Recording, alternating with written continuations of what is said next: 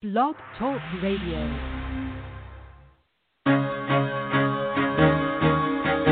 Carol the Coach. Sex, love, and relationships. We talk about it here. Carol the Coach. Compassion with contemporary relevance. I am a psychotherapist. I can be your personal life coach, and I can help you with your issues. There are no problems too small or too big. You can talk about anything. Speaker, columnist, radio TV host, and commentator.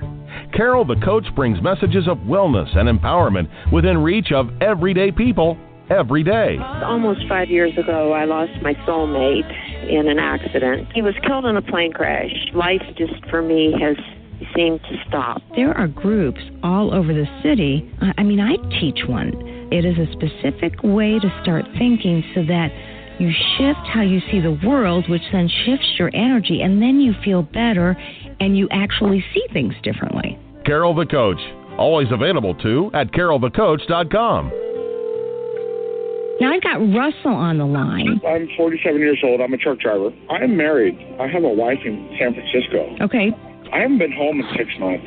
My thing is, I don't know if I have a sex addiction or what the problem is. Why do I want what I can't have? And as soon as I can have it, I don't want it anymore. You're right on target when you say, I don't know if I have a sexual addiction. Well, guess what? Yes, you do. And you know what? That's my specialty, Russell. So you're at the right place. Continue. I meet women online, and I'm in a different part of the country. I travel all 48 states, so I love sex. I hear self-esteem issues. You never felt good enough, and you didn't feel like you were getting what you should have then, and you're reenacting that now. Do you want to change that about yourself? I got an interesting email this week from someone who had contacted me earlier and said, Carol, I am so frustrated. No matter what I do, I can't stop probing the perimeters. I get triggered. I mess around with the computer. I look for benign images that I know will activate my fantasy, and then I'm off to the racetrack. Please help. Now, the truth of the matter is, I believe that is exactly how your brain is working. You are, or I'll say the addict, just to be kind, the addict in you is fooling you and wanting you to believe that this is nothing. What you are doing is really not a problem, and you'll be able to control it. But we all know that that's not true. The minute there's intention, if you don't interrupt that cycle, you will act out. And if you don't act out, here I said you will, you may not that time. You may get very close. But the truth of the matter is, the next time you'll act out, or the next time. Because that's what addiction does. It makes you think you have control when you don't have control. And so I would say that you need to strengthen your recovery tools. And that is so imperative for good mental health and for combating sex addiction, especially sex addiction, because sex addiction is the toughest addiction to manage. There are so many things that go into sex addiction, whether it's trauma from your childhood, whether it's trauma reenactment, whether it's having been neglected, not having a solid attachment style, and wanting to medicate that with images that will absolutely keep you from focusing on the things that you need to work on for yourself. So don't cut yourself short here. Increase those recovery tools, and that is how you will be able to eventually stop probing the perimeters. So thanks for your email. Today, I'm really excited because we have Dr. Doug Carpenter on, and he wrote a book that also really helps a sex addict, a male sex addict, understand what their role was growing up, how their gender role influenced them, how it may have caused toxic shame. You know, I say that partners are infamous for comparing themselves to other women. And when they've been betrayed, that escalates exponentially. Well, the same thing is true for men.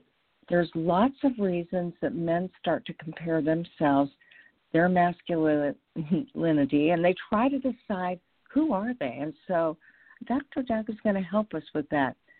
Dr. Doug Carpenter, welcome to Sex Help with Carol the Coach. Hello, thanks. I'm looking forward to being here.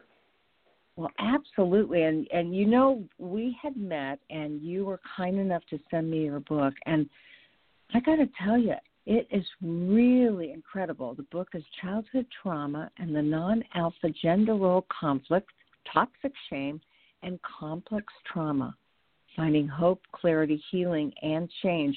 What a mouthful. If this doesn't give somebody some hope, I don't know what would. But tell me, what made you decide to write it?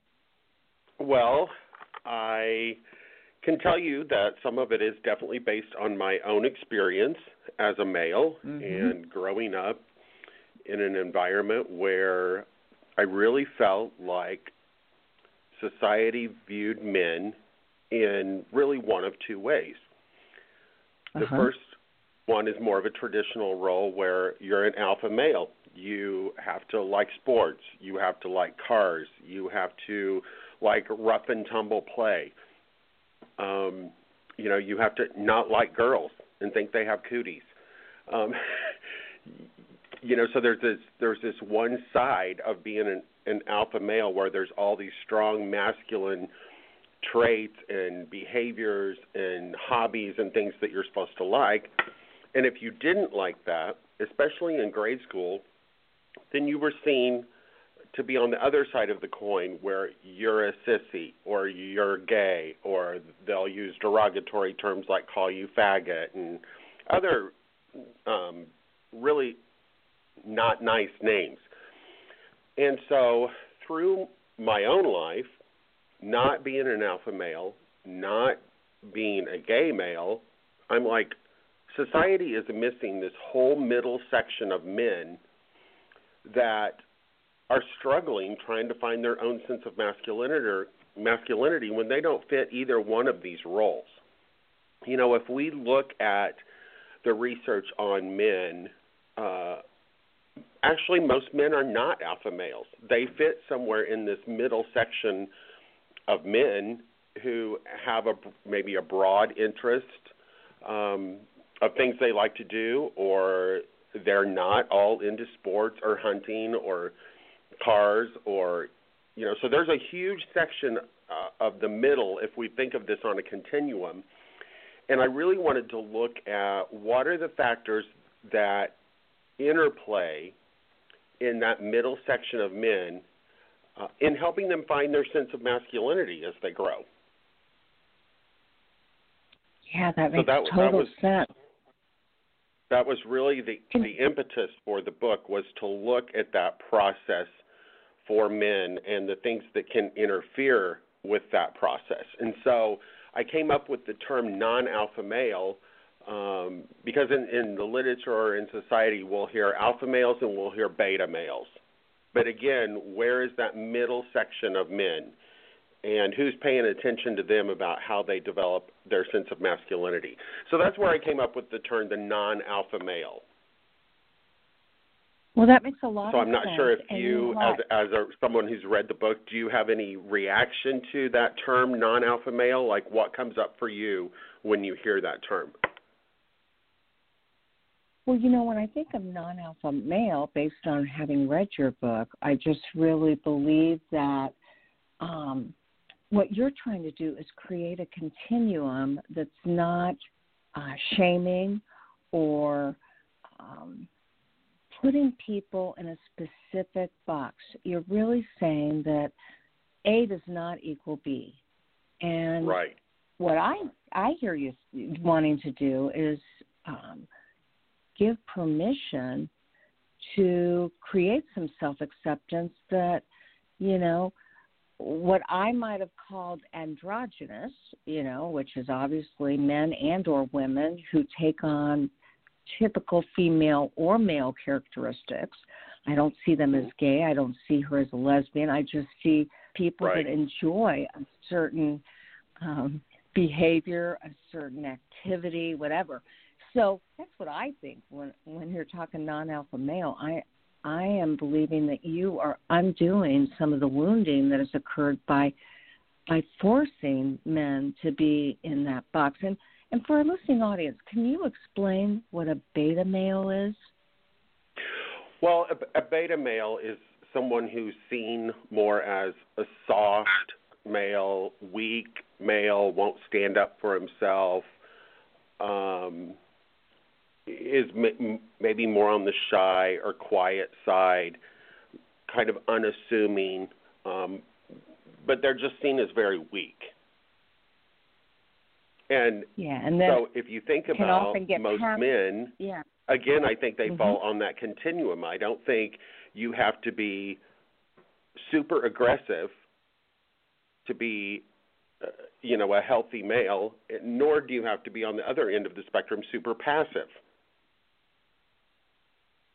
Mm-hmm. I think you have to help develop a healthy balance in your personhood to know when to be passive, to know when to be assertive, and to know when to be aggressive.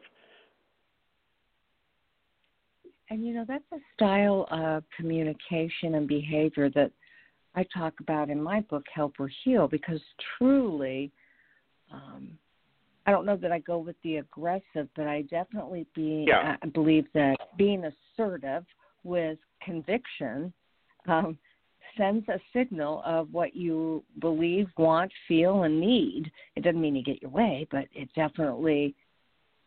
sends the message that the person is clear about their communication and what they hope to get out of a situation or from another person. Now, what I heard you saying is you came up with this term, and I'm wondering, what has the reaction been to a non-alpha male? What has the reaction been from those men? Yeah. Yeah. When people read your book or colleagues? Yeah, I've had a lot of men contact me and say, I really relate to this, and I think this describes me. I feel like I'm somebody who's kind of in the middle here, and I had some obstacles and struggled through elementary school, junior high, high school with trying to find my sense of masculinity when I was told masculinity is defined in only one certain way. So they've really related to the book. Another striking thing that happened, and I think I mentioned this in the book at one point, is that I had some alpha males admit to me how much pressure they feel to maintain that stigma for themselves, to present themselves as an alpha male, and that it's very hard for them to maintain that stance at times, and that it's exhausting, and they wish they felt more freedom to just be a person and be themselves and not continue to try to adhere to the stereotypic societal ideals of masculinity. And I found that to be very interesting. Yeah, absolutely. Now, you talk about the fact that so much of these expectations are societal. And you talked about the boy code and the man rules in the book. Can you share a little bit about that? Sure. If we go back to, let's say, the 70s, I think the first research that started looking at masculinity, the concept of it, came out in the 50s. There was some in the 60s, but in the 70s, there was a study by David and Brannon, and they identified what was they researched what was American masculinity at the time, and they came up with 4 different things, 4 different ideals, and they labeled them, number 1, no sissy stuff, which that means you need to distance yourself from anything that appears feminine, and you need to avoid emotions. Number 2 was they labeled it as being a big wheel, and that you need to strive for achievement and success and focus on competition. Number 3 was be a sturdy oak, which meant avoid vulnerability, stay composed and in control, and be tough. And number 4 was give them hell, and that meant to act aggressively and be dominant. So in the 70s, they identified that as kind of what they found to be the American ideal of masculinity. So then if we look and follow the research through the rest of the 70s, the 80s, and in the early 90s, Ronald Levant came up with 7 principles that he identified was the mindset around masculinity at the time. And that was that you should restrict emotions, avoid being feminine, focus on toughness and aggression, be self-reliant, make achievement your top priority, be non-relational and objectify sex, and be homophobic. So, you know, the term toxic masculinity has been thrown around a lot in the last, 4 or 5 years, and probably even before that, but it's really come to the forefront in the last couple of years. But so many of these characteristics I hear as toxic for a man to hold these views and to hold these thoughts. And so then in 1999, researchers such as like William Pollock he wrote a book called Real Boys, Rescuing Our Boys from the Myths of Boyhood, where he began to challenge some of these things. And he started talking about how boys are put in what's called a gender straitjacket, that boys are pushed to adopt some of these characteristics that were talked about by David and Brannon and Ronald Levant, and that it really restricts boys from finding a place of healthy development. And then Pollock also came up with the boy code and just talked about various rules that young boys are taught either consciously or unconsciously, covertly or overtly, to adhere to. And then in the 2000s, Dan Griffin, who is a sociologist, came along and he developed the man rules. And the man rules are don't be weak, don't show emotion, don't ask for help, don't cry, and don't care about relationships. And these are the messages that continue to be sent to men, as I said, either consciously or unconsciously. If we look at the roles in movies and novels, it's about the hero, it's about the strength, it's about the masculinity of a person, where I think there needs to be a shift, especially in roles of parenting, to help sons and daughters, but we're focused on boys, to really develop themselves as human beings with the gifts and the talents that they possess, and to help those flourish in a non-judgmental way, in a non-stereotypical way, because we need to develop men who have healthy views and concepts of themselves, not some like binary either masculine role or feminine role. Oh, yeah. And you believe that many of these expectations, societal views, are imposed on men, and I do too. Mm-hmm. And then at the same time, it's easy to see how some men would be on either side of the continuum based on what's happened to them, the trauma that they've experienced as a child. In your book, you talk about father absence and father hunger and father wounding. Yes. So you saw a lot of that as opposed to mother hunger and mother absence. Is that correct? I mean, yeah, that's really... like for father absence, it sounds just, like the term, that you did not have a father. The father was out of the home either through death or imprisonment, or left the mother and the child at an early age. And so there are men who had a complete lack of a role model in their life of how to fashion themselves, or we learn as young children through the process of imitation. And if there's not a male there to imitate, then that boy is left to try to figure this out by himself, figure this out through the messages that a mother might be sending, or he may have to figure it out once he's at school around other boys. And we can talk a little bit about the complications of that. But then the concept of the father hunger is that every male, especially as a child, has that hunger within them to be recognized and to be loved and to be nurtured by a father. That boys have a natural hunger in them to be drawn to a member of the same sex, to model themselves after, to imitate.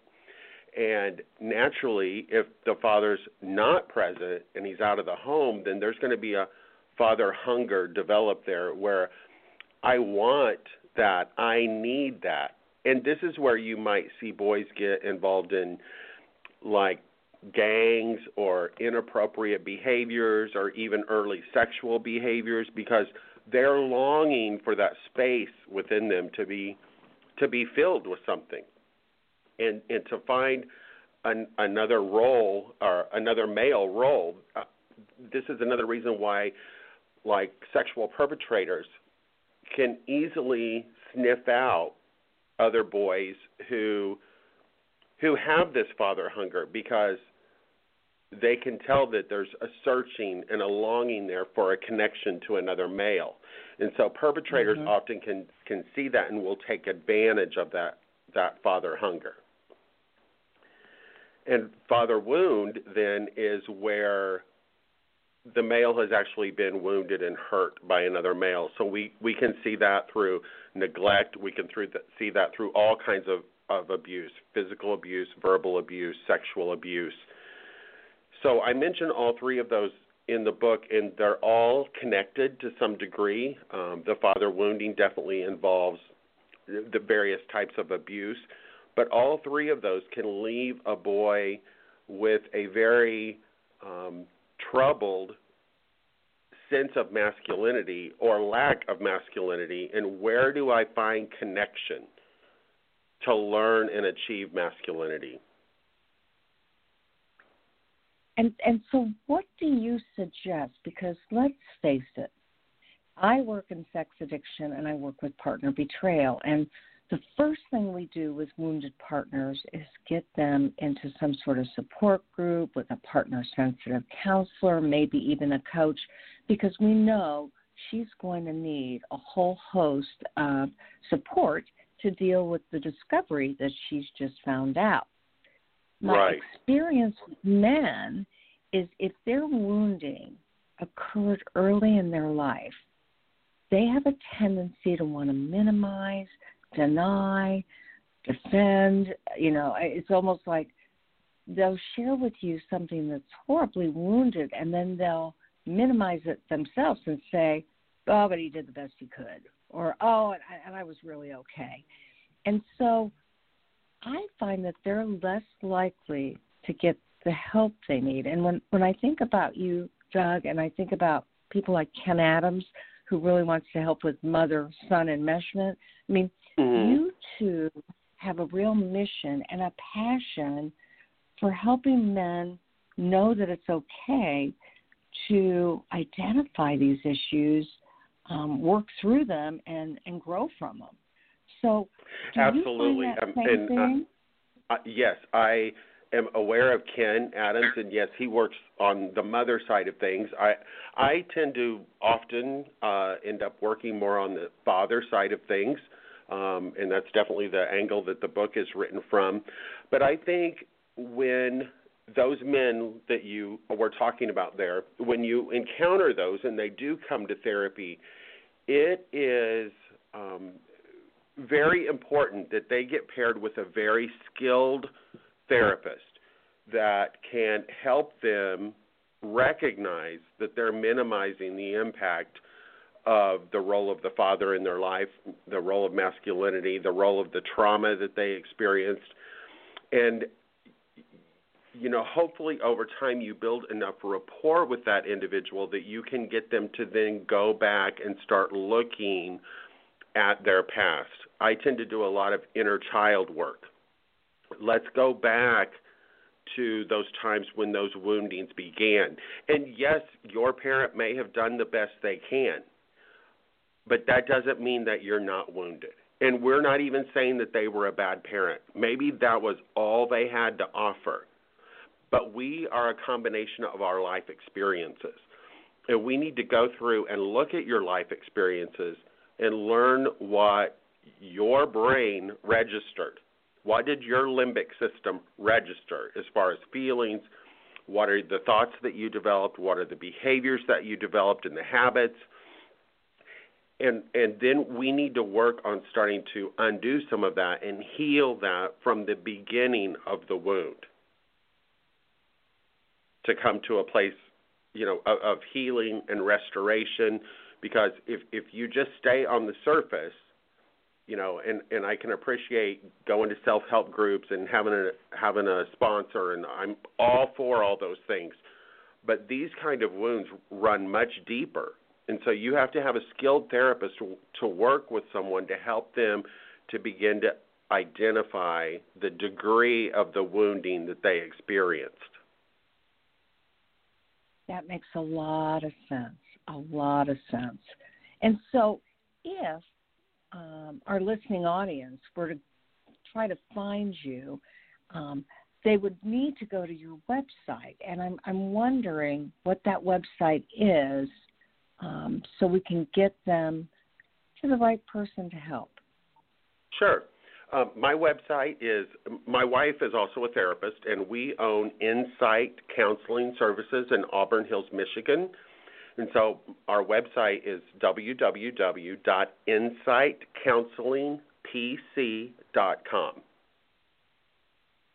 Well, that makes a lot of sense. And there you will find all our therapists and profiles, and you'll find me listed there. And do they have the same background that you do? No, not necessarily. I'm pretty much the one in the office that works on these kinds of issues. I am slowly training another therapist kind of in this line of thinking about trauma and how it affects an individual, and inner child work, and it's a much deeper form of psychotherapy than, let's say, cognitive behavioral or some other type of behavioral approach.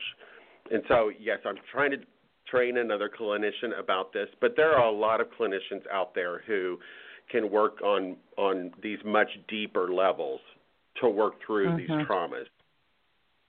Well, and that's exactly what I was going to say. So if they can't get to you because they live in Texas and you're in Michigan and you can't work across state lines, they can look for a trauma therapist, because more than likely somebody who specifically works with trauma understands the wounding that can occur in childhood. I want to ask you, in the book, really talks about how the lack of a male role model can really lead to gender role conflict. And would you be able to discuss, maybe even define, the different scenarios that you see when there is that lack of healthy male role model?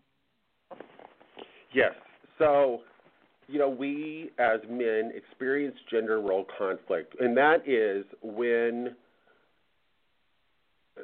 we are deviating, or we devalue, or we can restrict ourselves from what is perceived as the traditional male role model. When we deviate from that, we are experiencing gender role conflict because we may know cognitively that this is how society defines a male and this is the way in which I need to act, but that's not what my heart is telling me to do. You know, when the stronger boys are picking on a younger boy and I want to defend the younger boy, but if I do that, I'm going to be criticized by the stronger boys, and then I'm going to be seen as weak. So that's an example of gender role conflict. Another example can be if you like to do something that's seen potentially more as a female trait. Let's say like a boy likes to cook or is very artistic. Those can be seen as not masculine traits, but more toward the feminine. And so a boy can experience gender role conflict from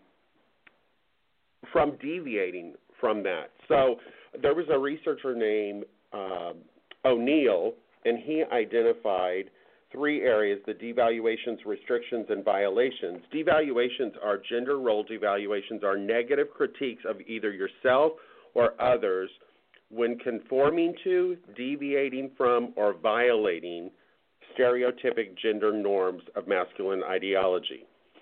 So, and boys are often punished by their peers when they deviate from the traditional role models.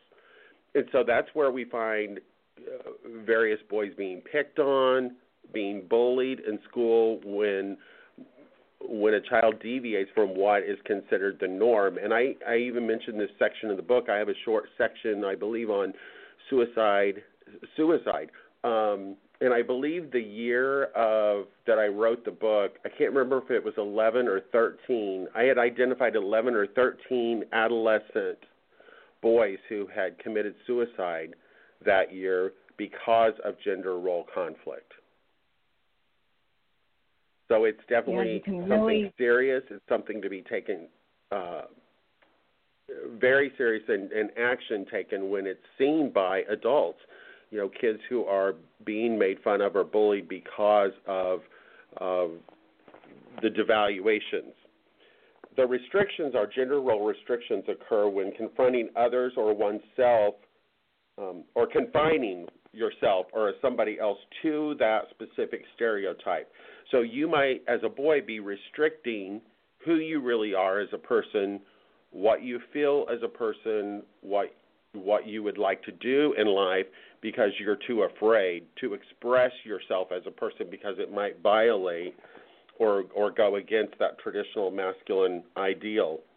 And then violations are gender role violations result from harming yourself, someone else, or being harmed by others when deviating from conforming to the gender roles that have been set before you.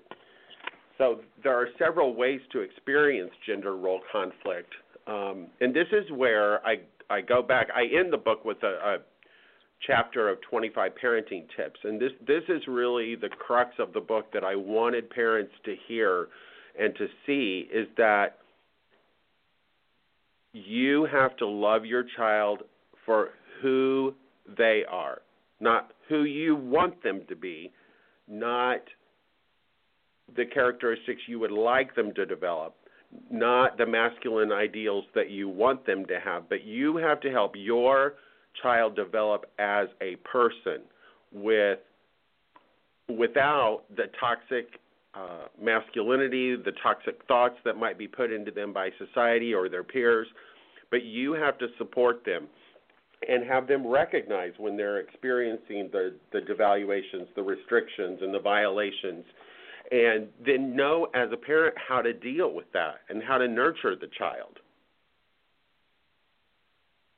Yeah, that makes total sense. And, you know, when you said that obviously there's a higher mark for suicide with these kinds of issues, it just points to the lack of resources and that pressure, that societal pressure again, to be the kind of person who does suck it up, who doesn't share feelings, who shows no vulnerability. So, and of course, that's such a heavy weight that it would understandably result in self-harm, if not suicide. Yeah, and that's where I go back to this middle section of men. You know, if you have certain traits or characteristics that are more androgynous or are not quite living up to the male stereotype, all of a sudden, though, from the alphas, you're automatically made fun of and then thrown into the beta section. And then, so that boy can be left with a lot of shame. I feel shame about, there's so much shame about, well, I don't really think like them. That this is where the comparison starts. I don't think like them. I don't really want to act like them. So I'm kind of ashamed of my behaviors. But then the more they're bullied or the more they're made fun of, you run the risk of that shame turning into toxic shame. And toxic shame is, I view regular shame as when I'm like, I feel shame about a behavior or something that I've done or I did or I didn't do. Toxic shame becomes shame about who I am. And when shame becomes toxic, then it leads to all other forms of problems such as addiction, suicide, because the boy starts thinking, well, there must be something wrong with me, because why am I not like those other boys? Where do I fit in? I don't feel like I have a group to fit in. And so then that toxic shame begins to stir and build. And if they are being made fun of or having problems with peer groups, you know, that's where I talk about in the book the idea of complex trauma. Complex trauma can be small traumas, but they're layer upon layer upon layer upon layer of trauma. So if a boy goes to school and is made fun of every day or a couple of times a week, that complex trauma is building along with that sense of toxic shame. And this is where, again, parents, school counselors, people who work in the field need to be very attuned to what are these children feeling and what are they experiencing, and how can we help them not fall into that trap of toxic shame. Yeah, exactly. And, you know, toxic shame is so ugly. I mean, it really does shatter any identity that a man has and can do irreparable damage if he doesn't talk about it. And that's, again, where I see so many addicts that they present very differently at the beginning of my work than they do towards the middle. When we really get to know and trust each other and they share that vulnerability, you really delve into that family history and begin to uncover the significant wounding. I mean, it's bad enough to be wounded, but then to be shamed about it and never feeling good enough and experiencing that comparison and wondering where you really are on the continuum, and then basically accepting that you must be less than and not good enough. And not only does it affect self-esteem, but it affects relationships, and if they're married already, it affects their children, and it just, you're really doing a good job of stopping the generational damage when you do that deep healing work and that inner child work. Yeah, when I, kind of my method of operation in therapy is when a client comes in with whatever presenting problem it might be, I really like to go back and use the old technique of doing a family genogram, you know, and go back 3 generations. But when I do that, I do it in much more depth than just forming a genogram. We really take the time to look at each person, their personality, what did they bring to the family dynamic, what did they pass down in the family dynamic, in relation to their own behavior or addictions or maltreatment of other individuals. And so we really try to start identifying intergenerational shame. that has been perpetuated through the generations. And that often is very enlightening to the individual because they can see, oh, I wasn't just born this way. Like the toxic shame that I experience can be coming from multiple generations. It can be coming from multiple sources within my life. And once we have that really in-depth family genogram, and when we've identified some of the family secrets and the family shame, then we start doing a trauma timeline. And we really walk people through their lives from their earliest memory until now. And we try to draw parallels and look at, okay, what made me make this choice or this decision here along life's journey? How much of that was from my past with either, what I learned from parents that has been passed down through generations? How much of it came from society? How much of it came from my social and friend interactions at school? You really start looking at that deeper work. And then that makes it easier to also do that inner child work, because you can stop the person and say, okay, let's just shut our eyes for a minute and let's go back to second grade. When you just told me this story about second grade, let's try to identify, what were you feeling during that time? What were you thinking? What was going on for you? What did you need? And then talk to them about, okay, find within yourself that healthy part of you that is an adult. What can that healthy part of you as an adult now say to that little child who's sitting there crying and wounded by this experience that we're talking about? And you help them to then begin to have some empathy for themselves and find ways to love themselves instead of perpetuating this toxic shame that, oh, I'm broken, something's wrong with me, I need to use to not feel this way. You teach them other healthy coping skills to heal that inner wounding. Well, and that is, I'm sure my listening audience is going, yes, I could use some of that. Can you share, before we end, one of the skills that you might encourage?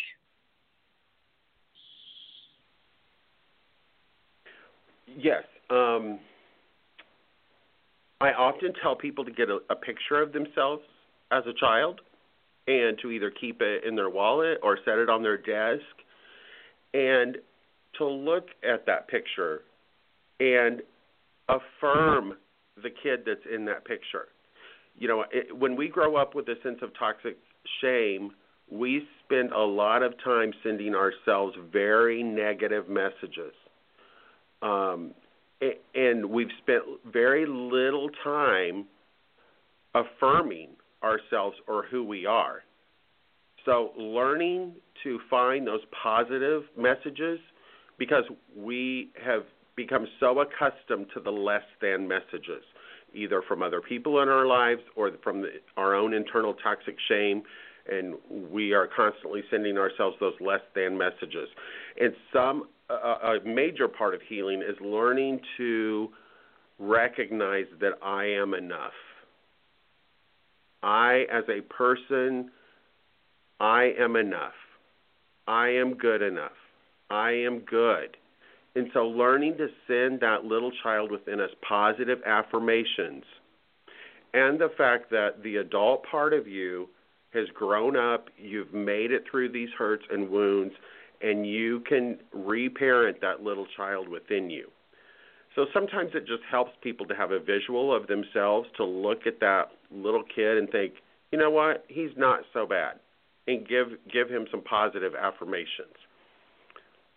So that's just one simple trait or a trick. Another trick I do sometimes is I will have people buy a plant from a very, very small sprout and to nurture that plant, and then draw parallels in therapy with them about how they're going to grow like this plant. But it takes nurturing and water and oxygen to grow this plant, and that's the same thing you have to do with the seed of hope within yourself. You have to give it what it needs to sprout and grow into a beautiful plant.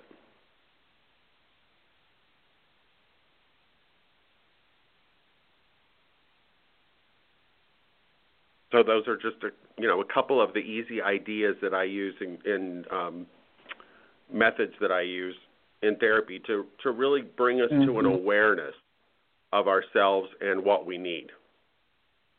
Yeah, metaphorically, that's exactly what a person needs, is to nurture themselves, and a lot of intentional self-care and a lot of gentleness, giving yourself permission to not be perfect and to make progress and to like themselves. So, Dr. Doug, I just so appreciate this book. I have never read a book like it, so you have to feel really good about the fact that you really were able to convey a message that was so important that probably has not been heard. I want to remind people that I am talking with Dr. Carpenter, and his book, Childhood Trauma and the Non-Alpha Gender Role Complex, Toxic Shame and Complex Trauma, Finding Hope, Clarity, Healing, and Change. It offers healthy resolutions for self-acceptance and psychological health. And we can't get enough of that, especially men who've never been given permission to show their vulnerability, to talk about their pain and their confusion about who they should be. Keep me posted. Let me know what other projects you're doing, okay? Sure. I sure will. Okay. Well, thank you again for writing such a brilliant book. Well, thank you, and thank you for having me on. It was a great treat to be with you today and to share my words with your listening audience. Okay. Have a good one. All right. Thank you. Bye-bye. Bye-bye. So again, that is and was Dr. Doug Carpenter, and he wrote the book, Childhood Trauma and the Non-Alpha Male. And I got to tell you, if you have some gender confusion, if you don't feel manly enough, if you wonder why you're overly aggressive, you're on the opposite side, and everybody, your boss, your wife, your mother is telling you that you're reacting really aggressively, this book might be exactly what you need. So, as I say at the end of every show, there will only be one of you. So fearlessly have the courage to be yourself. And I will be talking to you again next week. Make it a good one.